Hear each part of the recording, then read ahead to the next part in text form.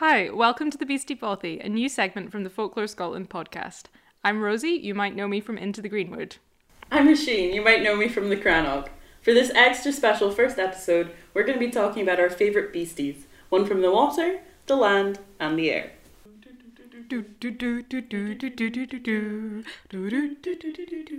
Slowly fades out. But first, time for Guess the Beastie. So today I have prepared a beastie based on extensive fieldwork and sightings and whatever. And I'm gonna tell Róisín what I know of it and see if she knows what it is. I'm unlikely to know what it is, but I'm excited to try. Okay, so this beast was once described by the Catherine Briggs as the nastiest of all the demons in the Northern Isles. That's your first clue. Ooh, okay. Right. Definitely some kind of cat. Well. No, I bet it's a horse. I hate horses. Well, I don't hate horses. I just think they're capable of great evil. Well, I think all prey animals have like a huge kill instinct. Horses have the biggest. Like, it's not like a predate instinct, it's a like smash it to death instinct. Yes. Yeah. Next clue. Please. Next clue. Its breath wilts crops and sickens livestock. Ooh, holy moly. So, well, I know a lot of people with the same problem. I'm giving you another clue. Okay. I'm giving you another one. Third clue. It's a type of animal-human hybrid. Interesting. Oh my god. I think I might know what this is. Do you think? Can you tell me, Rosie, does it have skin? No. I'm so excited. Rosie, is the beastie this month a Nucalavi? Ding ding ding! Tell me more about the Nucalavi, please. So, the Nucalavi, as I kind of mentioned in the Catherine Briggs comment, is a creature from the Northern Isles of Scotland. Its breath wilts crops, sickens livestock, and it's generally held responsible for droughts and epidemics on land, even though it's primarily a sea dweller. And there's never any mention of what it looks like in the water. It just says that on land it takes this specific form. So, 19th century farmer and folklorist Walter Trail Denison said, Nucalavi was a monster of unmixed malignity, never willingly resting from doing evil to mankind. Oh. So it's one of those ones that isn't like morally grey at all, it's just evil. So he said that he had a first-hand account of it, like of an encounter from a farmer named Tamas who was chased by one. And this is supposedly the only eyewitness account that we have, which I mean is nonsense because I saw one. Yeah, of course. There's one outside the bothy as we speak. But we're shielded. We're shielded. I don't know. Its breath can't get through the walls. Well, it's because, next fact, the bothy is surrounded by a freshwater stream, which it cannot cross. Oh, perfect. Yeah, so and it won't come on land when it's raining either, so it can't deal with fresh water at all. So this eyewitness account, basically, it looks like the Nucalavi looks like a man's torso attached to a horse's back, like a rider, but the torso doesn't have legs because it's just a torso. And then it's got arms long enough to reach the ground, and the horse legs have fin-like appendages. And the horse head has a large gaping mouth, and that's where the icky breath comes from. And obviously the most creepy thing is that it doesn't have skin. It's just got muscles and tendons. That's the most creepy thing. Yeah, it doesn't have skin. It's just a horse with a human-shaped tumor coming out of its back. You're like, I mean, well, like, if it had skin, it'll be fine. It's just like another type of centaur. It's not that bad, but like it doesn't have skin, and specifically it's got black blood pulsing through yellow veins. Ooh. Yeah. What an excellent choice of the Beastie one. It's generally a malignant force blamed for anything that the ancient islanders couldn't explain. And usually like island-wide events like sickness and water shortages and poor harvest and scaring away podcast listeners. Well, it's doing a great job then. And it's one of my favourite beasts because it's just so messed up. Whoever first saw that one must have been absolutely bricking it, because I know I would be. Skinless horseman with black blood. Nah, not really. That's my deep, insightful But point. I did. But you did, and you survived. And I survived. I'm so pleased that you did, because here we are now safe in our bothy.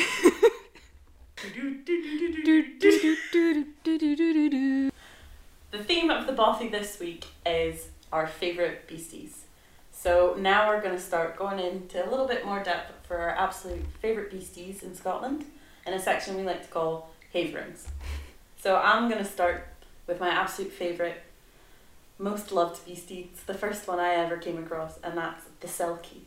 So the selkies are seals that have the power to remove their seal skin and walk on land as humans. They're often mistaken as they're humans who get to wear seal skin. Mm-hmm. But it isn't the case.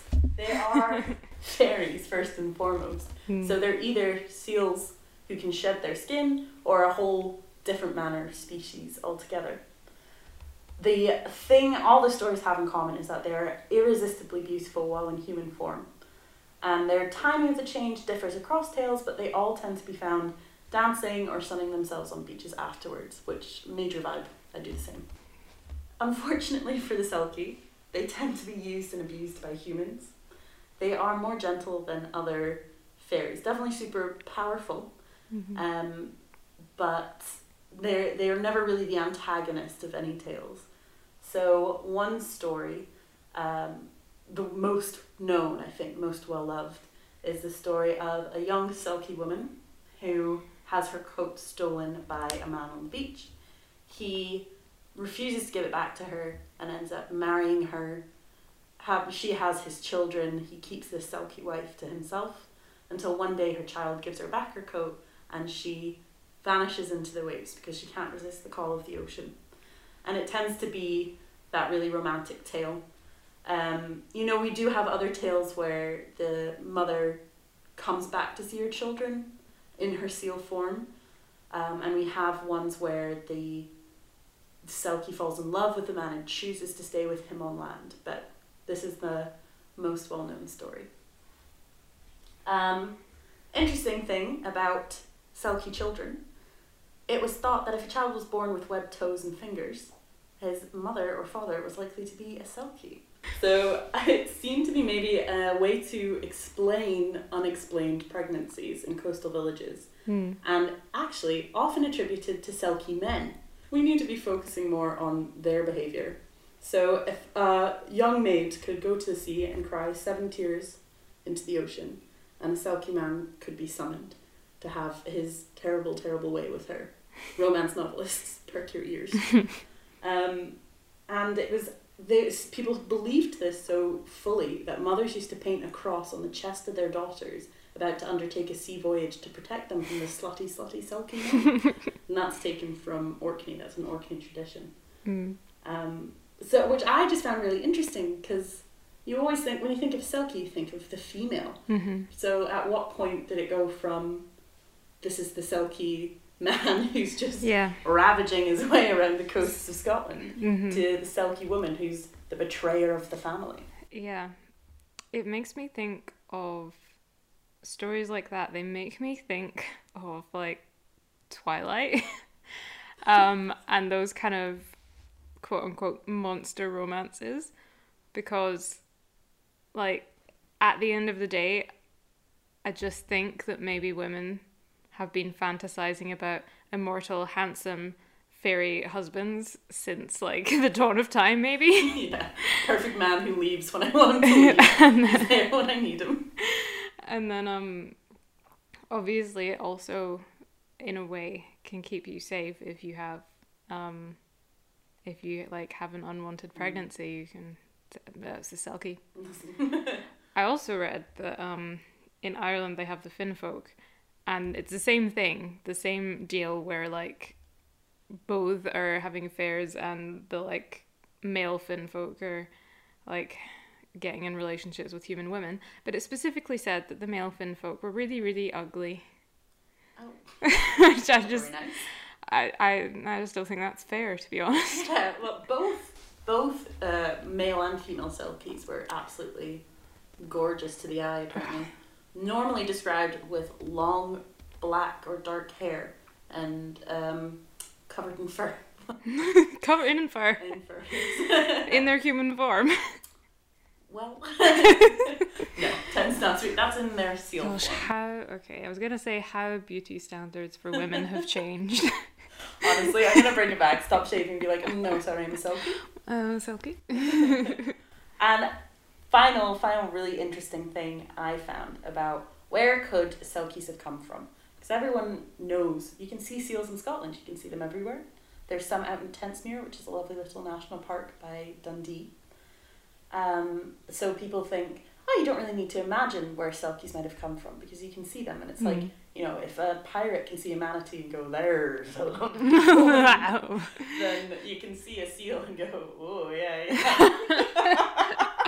I've read a lot of things that put it down to how they have these kind of dog-like eyes. So when you kind of look at their eyes, it feels like they've got a spark of intelligence behind them. Yes, I can see that. But the really interesting theory that I read is that Sami native women who come from area we know as Lapland may have travelled to the mainland in canoes or kayaks, which they would leave on the beach. And these canoes and kayaks were made of whalebone and sealskin.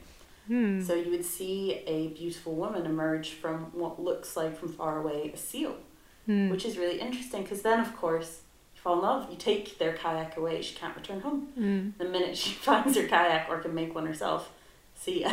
She's probably got a family back in Auckland. But also super interesting because it connects to the Blue Men of the Minch, who are seen as mermaids who travel through the water at a 90-degree angle. Maybe that's also Sami and kayak. You know? Yeah, no, that makes sense. Yeah, I remember when we talked about a Selkie story in Into the Greenwood, I think Kathy mentioned there was a theory that like the way some of the stories are, it's sort of warning young people off of kind of leaving the community to like fall in love with like foreigners basically, or like kind of sort of playing with fire in a way by like being involved with the unknown essentially. Yeah, no, I can definitely see that because they're always described as in a very otherworldly kind of way. That you're supposed to look at them and know that they're other even in their human form. Yeah. So makes sense to me. My favorite beast that is from the air is the Slúch na Marav. I really hope I said that right. My Gaelic is not very good. Don't put yourself down. I like it.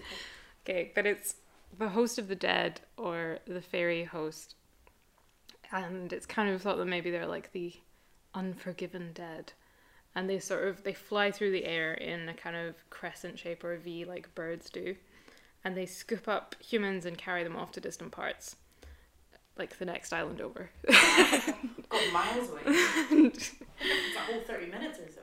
There's like a few stories of them rescuing people in distress, but generally they're evil. And in some stories they're fighting battles in the sky and spilling blood on the land below, and in others they're sort of coming in gusts of wind that cause boils and burn the skin. And sometimes they have wings and they're just like a horrible birdy ball of evil, and they cause terror and destruction.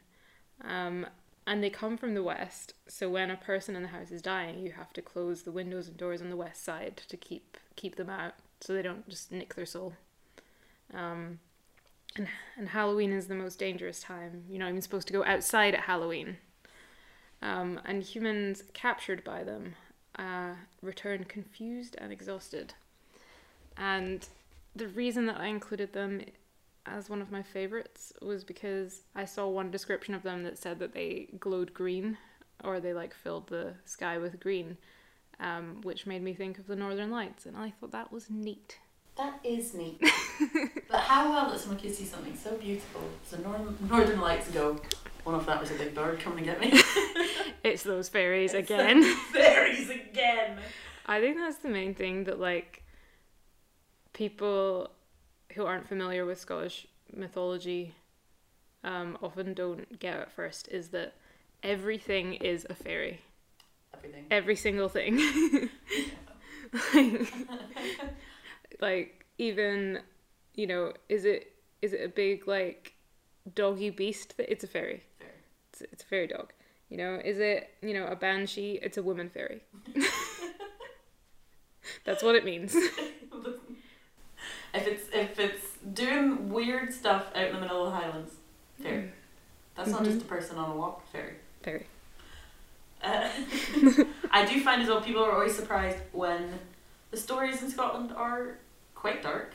Very unlikely to have the beautiful mythology that we see in the Brothers Grimm. Yeah.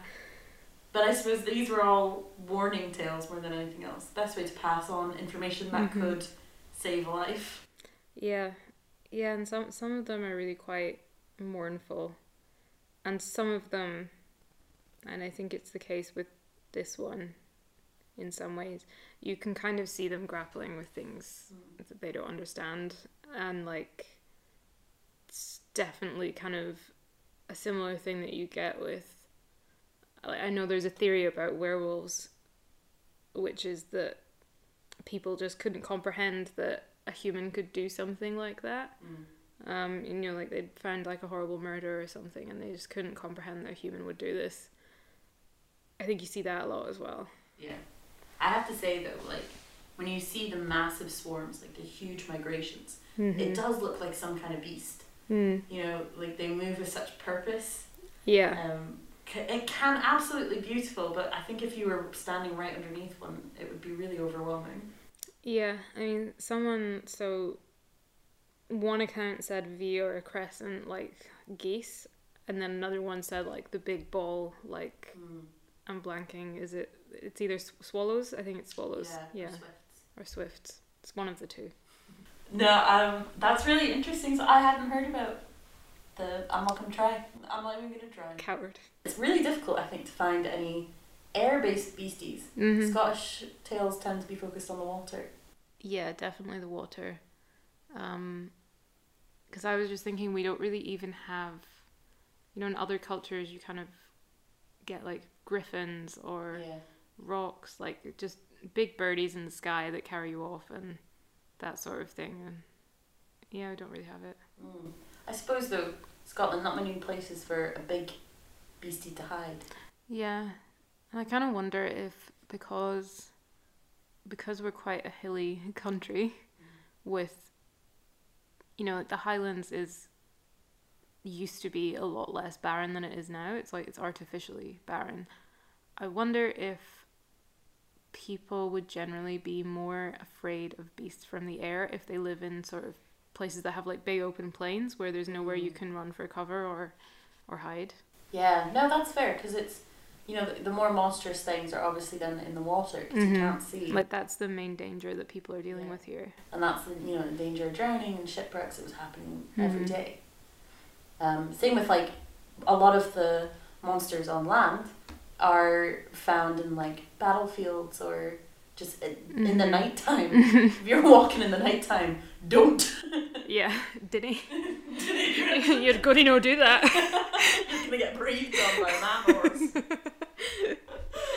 That happened to Ur Thomas, and he's never been the same since. Yeah. He's got the plague. Interesting as well. Here we've got another story that's talking about islanders disappearing. We need to explain that, because why would they ever want to leave the community? You know, and that's why the Selkie wife returned to the sea. It's not just a woman's had enough and left.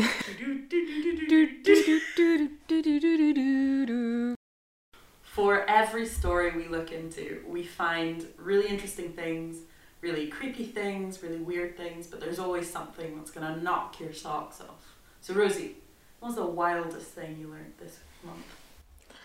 The wildest thing that I learned this month is, again, to do with the fairy host. So there's a story associated with them where the daughter of the King of France is carried off into the air by the host and finally laid down near Benbecula, where she died of her injuries. But not before she recounted the story of all the lands that they'd carried her over and the hard treatment and the hardships that she'd endured. And my mind tends to go to dark places when I read things like this, because I immediately thought, oh, you found a woman lying outside so badly injured that she died? The fairies did it, did they? Princess of France, was she? Like, okay. It just made me really suspicious. I was like, to me, that sounds like something horrible happened in your community, and to try and to either admit that the perpetrator was within the community or to try and persecute them for that would have caused too much upset, you know, would have disrupted life too much, would have, you know, perhaps even endangered the community, because, you know, they might really need every person that they have, basically. Yeah. Or, you know, maybe they knew who did it, or maybe, you know, they sort of knew who did it and he was their only shipbuilder, you know, something like that. And it just really made me think of that. And using a fairy to cover up a crime. Yeah, and there was another story where a boy went missing, and they said that he was taken by the fairy host, and he was found the next day dead behind a house with injuries that suggested he'd been dropped from a great height. And all I could say was, sure he was. Yeah. You know? And it just seems really kind of almost like for the continuation of the community, they have to pretend that it is an outside threat, because like the consequences of losing the sort of trust and synergy of the community is too great. Yeah, no, that's insane. It makes me think, like, surely there's a book out there somewhere where someone's done it every time a fairy beast has been referenced in a court. Because, like, this belief was so strong. People knew for years, and like hundreds and thousands of years, that these fairies were real and they were present. And even when they were used in this way, which that's suspicious. You know, like, it always tends to be like a friend of a friend saw the... And in this case, like, if it's happening directly, it feels like that's when you begin to doubt. Yeah. Surely they knew. Yeah. And I also saw a suggestion that the stories about men vanishing for a few days and coming back confused and exhausted, they could be, you know, episodes of mental illness that they just didn't understand. Yeah, definitely. That is absolutely well. Congratulations, my socks are off. So tell me about your thing. The wildest thing I learned was when I was researching the Pech, which were a tiny, gnomish people with red hair, long arms, and broad feet. And they used those feet. When it rained, they would lift them up over their head like a little umbrella, which is just absolutely insane. So this is why I absolutely love these little creatures. The Peck lived in the Highlands and had a range of supernatural abilities, like being able to disappear into the mists. They lived in fairy mounds. They could outpace a deer on foot, and they possessed remarkable strength. They were known as great builders, and all of the Pictish stones, standing stones, old castles that you can see dotted around the Highlands were built, in fact, by the Pecks. I see. Even this very Bothy. Yes, this Bothy we sit in right now. Peck built. You can see in the enormous footprints they were really well known for brewing heather ale, and many people tried to find out their exact recipe, but they never ever shared it. The recipe died with the last of the pecks. The reason I love them is, to me, they are very obviously a little piece of propaganda, anti-Pictish propaganda Yeah. of these tiny, misshapen people with red hair, Mhm. warlike spirits, tendency to drink themselves, absolutely blind. I think I saw one reference to them that even said blue tattoos. Yeah, Yeah. I think Terry Pratchett definitely drew Yeah. a little bit of inspiration You know, for his Pixies. I can never just decide whether the Pixies are hilarious or offensive. I love them. I love them so much. I want to name my firstborn son Rob anybody because it's so funny. And I'm more a fan of like Big Jock. small, like littler than Big Jock, but not as wee Jock. I mean, it's true. That is how we nickname people. Both Róisín and I go by Ro, and it's been very difficult. Yeah. Got Big Ro, Little Ro. But so that was my wild fact about the Pecs, because they just seem like real fun people. Love to have a drink with them sometime. I love to have them some and their ale. What a mean thing to say about their poor feet. Thing is, right, you could probably specifically track a peck because it would have a massive footprint, Yeah. but it wouldn't be that deep in the soil. Oh, you know what? Let's go peck hunting. Yeah. We're going out there. We're going to find the heather ale. And yeah, so just the real life comparison to the Pictish people. We have Casisu, I think. I'm not saying that right. We have Casisu Dio, who described the Caledonians as able to endure hunger and cold and any kind of hardship, for they plunge into the swamps and exist there for many days with only their heads above the water. Wow. Which, mate, come on. I got a feeling that they're not doing that. I'm fairly certain that's not what's happening. So, but just again having these really tiny people and just the shock of the Romans of these little people absolutely trouncing them. But of course, they might not have been tiny. If you've been up Minas Hill, you can see how people might expect all Scottish people to be 4 foot nothing. But the Picts might not have actually been that small. They are described as having really long limbs, but so do the Picts. They have very long arms, long joints, loose limbs. So it may just be small as in thin, sinewy, instead of larger build, because we are built with narrower hips and shoulders. Anyway, that's my wild fact. How are your socks? They're blown away. Perfect. Blown away in a Scottish gale. Yes.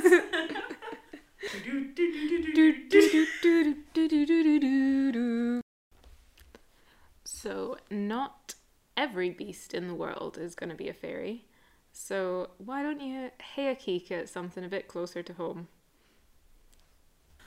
Something you might be able to find flickering in the bogs of Scotland is a wisp, or as they're called in some places, a spunky. But I'm not going to do that to you. I'm going to call them a wisp.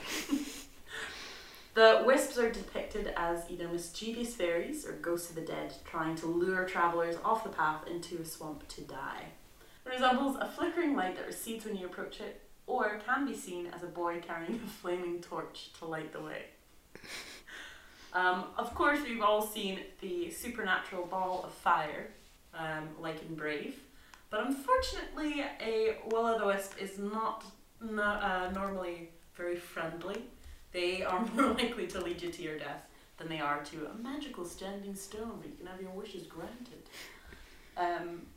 They are more likely to be a spontaneous ignition of gas produced by rotting marsh vegetation. And this is well attested in both Britain and European folklore, and also further abroad, because there's similar beasties in Japan, for example. But it always coincides with a marshy terrain. So likely, if you keek a wispy, it's no abyssity. Little extra bit of spice in there for you. Peat bogs are some of the coolest places we have in Scotland. Not only are they a remarkable carbon sink, for example, Flanders moss in Stirling holds 3 million tonnes of carbon. They're also really important for history because we find all sorts of rubbish in there. Lots of lovely little bodies and artefacts, because bogs can preserve human bodies with the rotting peat, releasing humic acid with a pH similar to vinegar. So we're pickling dead people. Pickling them. One of my favourites is the Gunnister man from Shetland. He died in the 1700s, still wearing his clothing in the peat bog. No signs of wounds on him, so he appears to have been trapped in the bog or possibly deposited there by locals who were unable to carry his body to a cemetery in a storm. We also have lots of cool things like the Balmaclellan mirror, which was buried in the 1st century AD, carefully wrapped in textile and decorated. It was a very, very valuable object, so considered to be buried as an offering to the gods. So we know magic exists in the bogs, but maybe not as spunky. What have you been keeking at, Rosie? I have been having a keek at a beastie called the cat she. So it's a type of fairy. It literally means fairy cat. In the mythology, it's a type of fairy resembling a large black cat with a white spot on its chest. It's as big as a dog, and some stories say that it's a witch that can turn into a cat 9 times. In other stories, they're seen as the pallbearers for the coffin of the king of cats. And people believe they would steal a person's soul, so they would watch over a person's body until burial.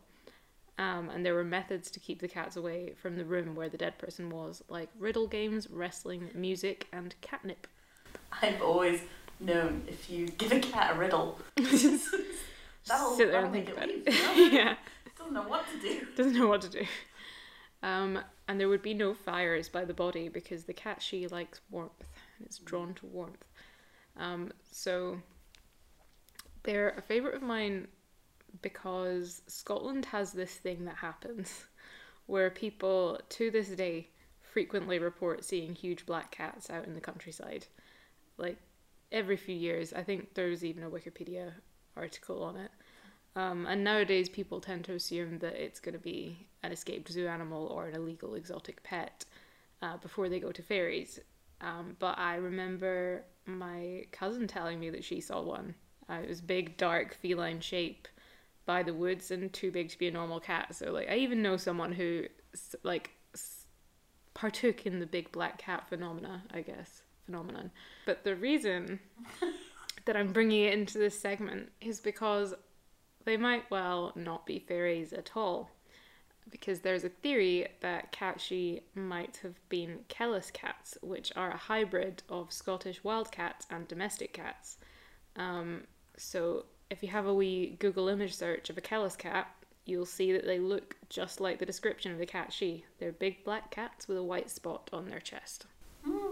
Kitty would pet. Probably the only thing in this episode that I would pet. Yeah. Well, actually, that brings us to our final segment. Rosie, our beast of the month is the Nicolave. Mm-hmm. On our well-known scale, how would you pet the Nicolave? How would I pet it? Would you? Would I? No. If I was forced to, I'd probably pet it with something like a gun. Okay, so the Nicolave falls on our scale, pet with gun. Yeah. I reckon that's probably like -2 or so. Yeah. Pet with gun, wearing gloves maybe?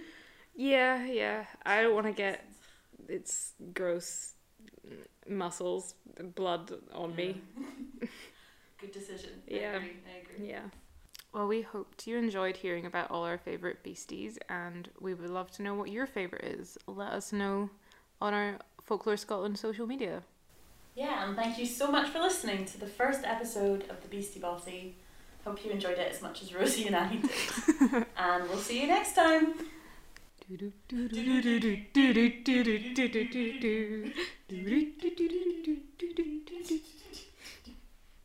Oh, right, we don't need someone doing the music, we can do it.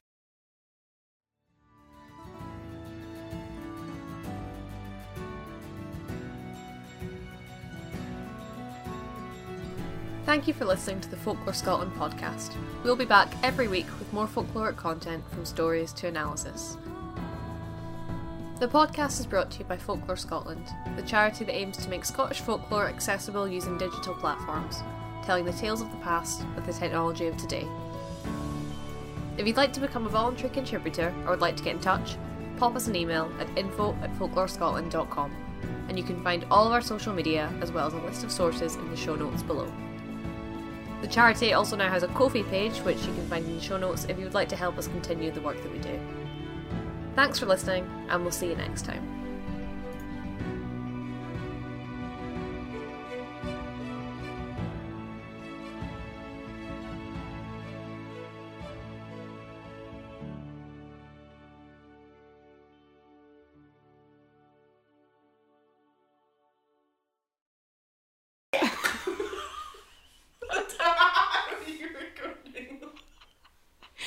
Like, we're just gonna have to start because I think. Can you do your song again?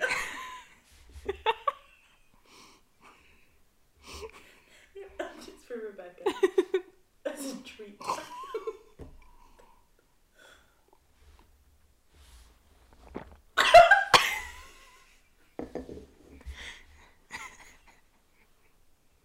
Just swallowing. Just swallowing So really close to a microphone. There's nothing wrong with that.